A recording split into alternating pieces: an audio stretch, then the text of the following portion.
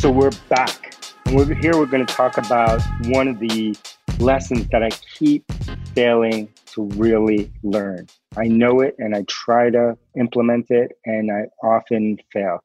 And that lesson is about doubling down on what's working and not getting distracted until it stops working. That's a simple thing, but it's a very, very, very, very difficult thing to pull off. So let's just go right into the pain of that. What's a time when you lost sight of this and what was the impact of that? Every day adrift. every day adrift. Yesterday, today, tomorrow. Yesterday, every single day. And Adam and I work together, so he knows this. I'm constantly someone who is chasing the next shiny object and thinking about, I'm an internal optimist, I should say.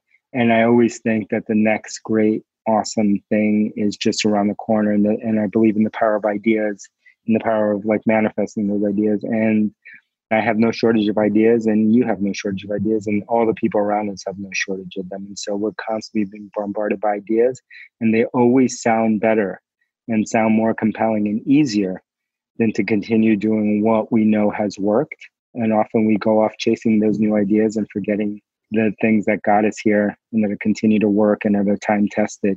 And those things often suffer because of it. That oh shiny syndrome. My grandpa has a thing about this that he always said. He said in business, when he had a great idea, every time he would just make sure he went to bed, slept on it, and then put it back in the top of his mind the next morning and asked himself if he still thought it was a great idea. Your grandfather's a wise man. You love old Shoney. You love it when I bring old Shoney wisdom. I love old Shoney.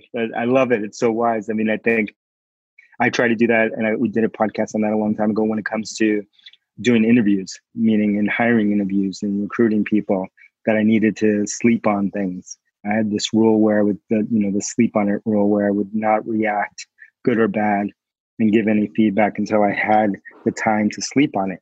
And then I would come back to it and see if it was a good idea. And most of the time, those shiny object ideas, once you sleep on them and you give yourself a day or a week or a month, you never go back to them again.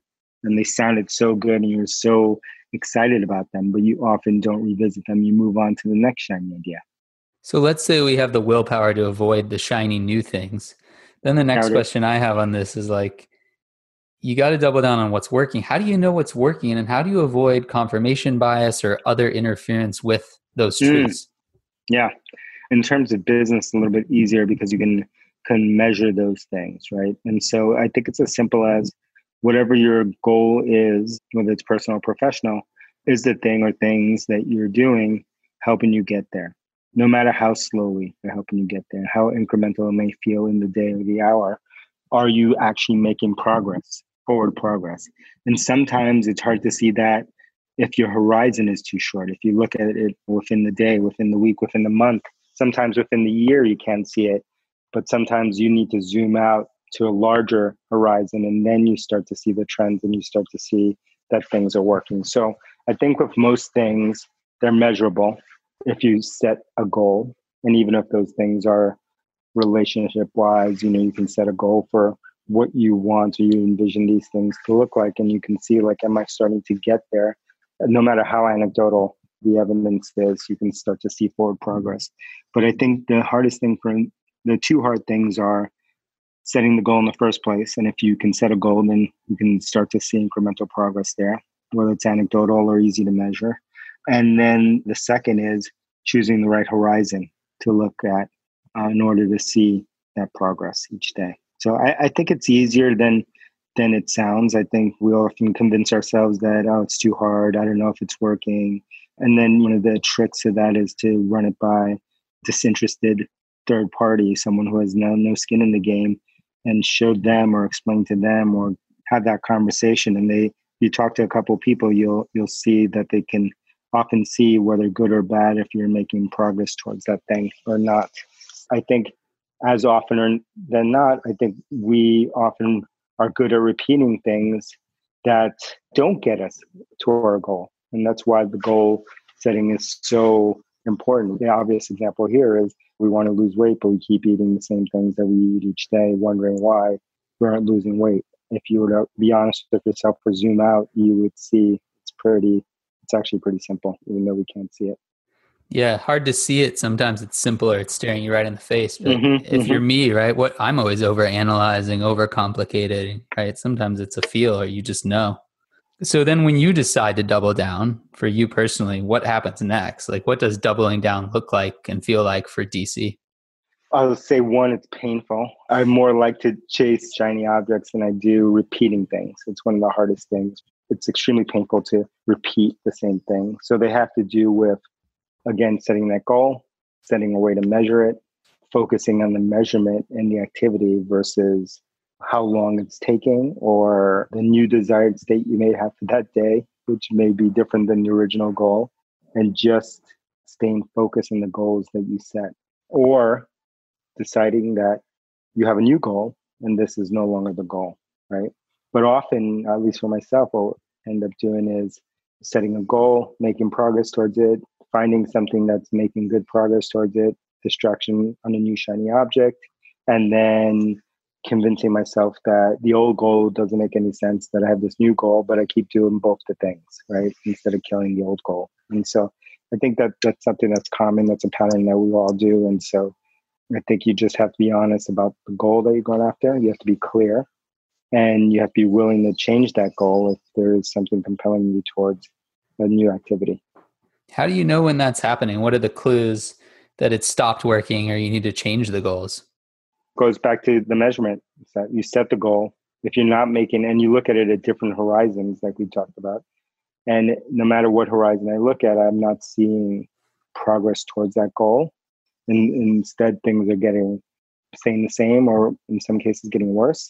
And in that case, you have to be honest with yourself to either change the goal or more likely change the habit, the tactic that's causing you to stay there.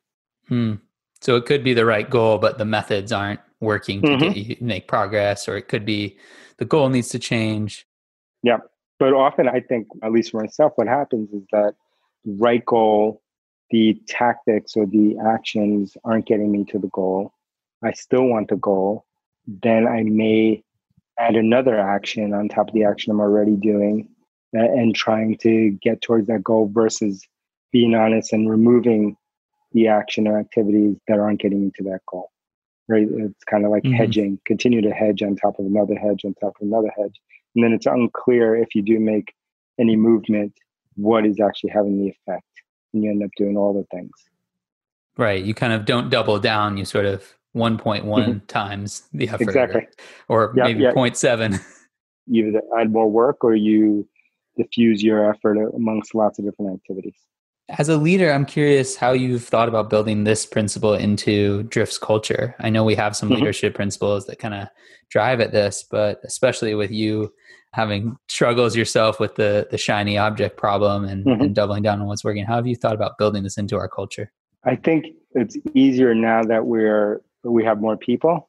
So it was really hard in the beginning because there was no one that could prevent me from interfering or getting into it, getting us distracted.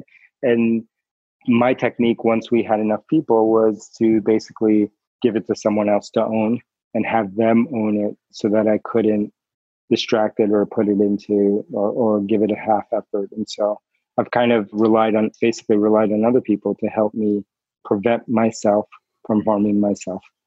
Love that. Just as a closing thought, what are you doubling down on right now? I'm doubling down on a topic that we did on the last podcast, and I hope you all listened to, which was reading.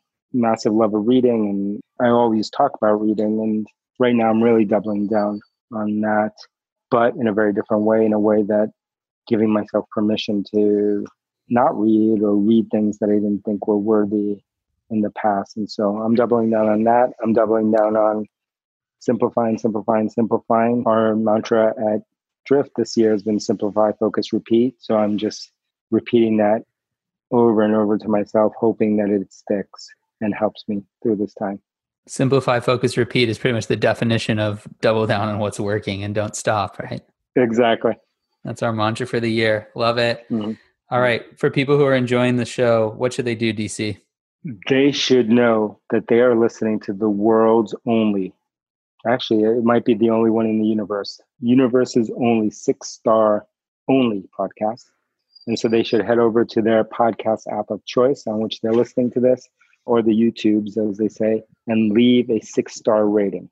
Leave the maximum rating that you can, usually a 5-star rating, and then leave an extra star in the rating description itself and send us a message. We read every single one of those messages, and we thank everyone in the Seeking Wisdom community for coming back. And let's take over the chart. 6 stars only 2020. Double down on 6 stars. That's what's working. That's it.